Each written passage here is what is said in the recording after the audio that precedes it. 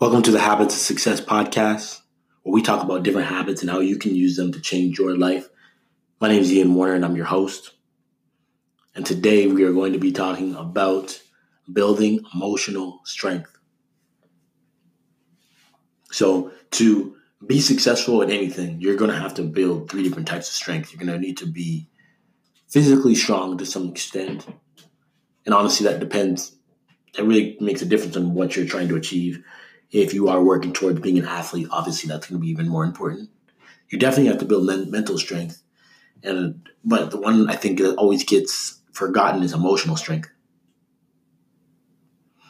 Now, if you think about someone who is very good at anything, like they could be very good at a sport, they could be very good in business, they could be very good at selling, but they are emotionally weak, you know it's going to be a disaster. And the reason why that is the most disastrous person you can have sometimes is because that is the person that always cracks under pressure.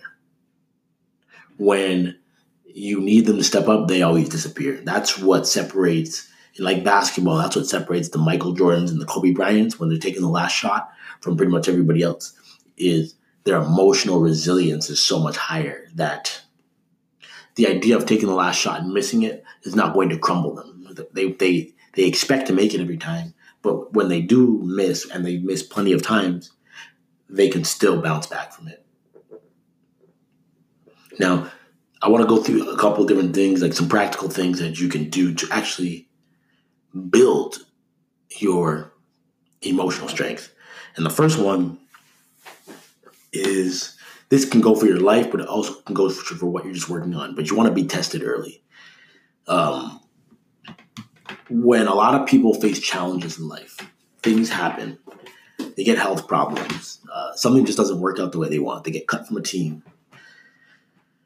The way the world wants you to always respond to that is, oh, it's a bad thing, it's a negative thing, boo-hoo, poor me. How you really should respond is you should be thankful.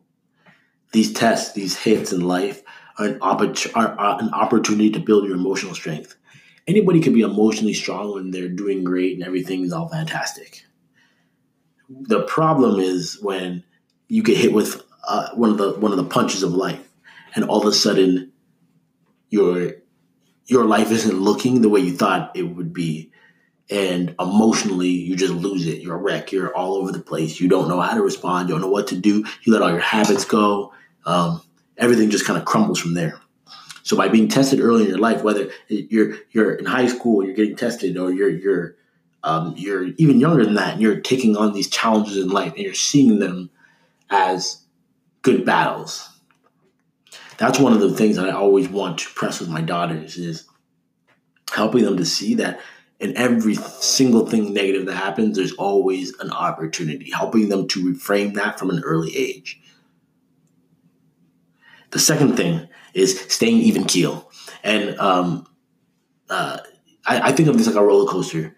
When it's at the top, like someone who's even keel, they're going to be the same no matter what's happening. When the chains are bringing them up to the top, they're going to be just straight faced. When they're going down, they're going to be straight faced. When they're in the trench, they're going to be straight faced. And you have to be the same way. Emotionally, you can't let the goods get you too high, and you can't let the downs get you too low. The more you can stay close to that equilibrium where you're just cool, you're chilling, you're not worried. And when good things happen, you can let everybody else celebrate. When bad things happen, you let everybody else freak out. But you're the one that people always can depend on to be a rock. You're just going to be rock steady in everything that you do. And the way you practice it is it's easy. The easiest way to practice it is when you have the high moments. When something good happens, just stay cool, stay calm. You don't have to celebrate or go overboard with it. Sometimes people celebrate way too much when they haven't even done anything. I see this all the time. People having parties for accomplishing nothing. So when you continue to practice those high moments and you keep it even, then when a low moment comes, you do the exact same thing. You stay. You don't let it get to you. You don't freak out. If other people on your team are freaking out, let them freak out. But part of being a leader is staying rock steady during those tough times. The third thing that you can do is work on your identity.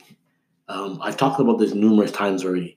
You when you're trying to make a major change in your life, you have to change the identity that you attach to your life.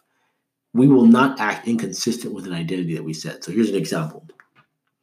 If you see yourself as someone that's an emotional wreck, you're going to act in consistency with that. Also, that's like the definition of being crazy. Like your own self identity and what you think and act don't match up at all.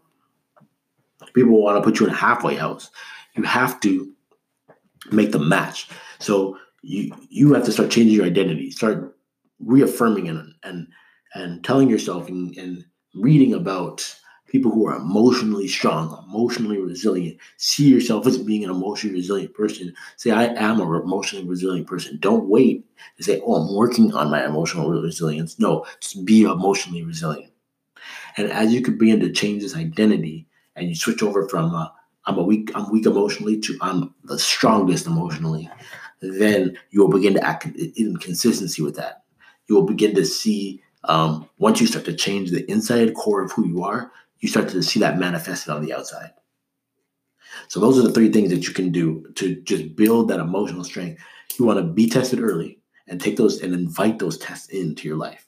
You want to stay even keel. No matter if it's high or if it's low, no matter what's going on, you're going to be the same way emotionally. And the third thing you're going to do is you're going to work on that identity. When you have all three of these things, you will slowly see that emotional strength begin to change. But like anything, it's like change takes time. You have to stick with it.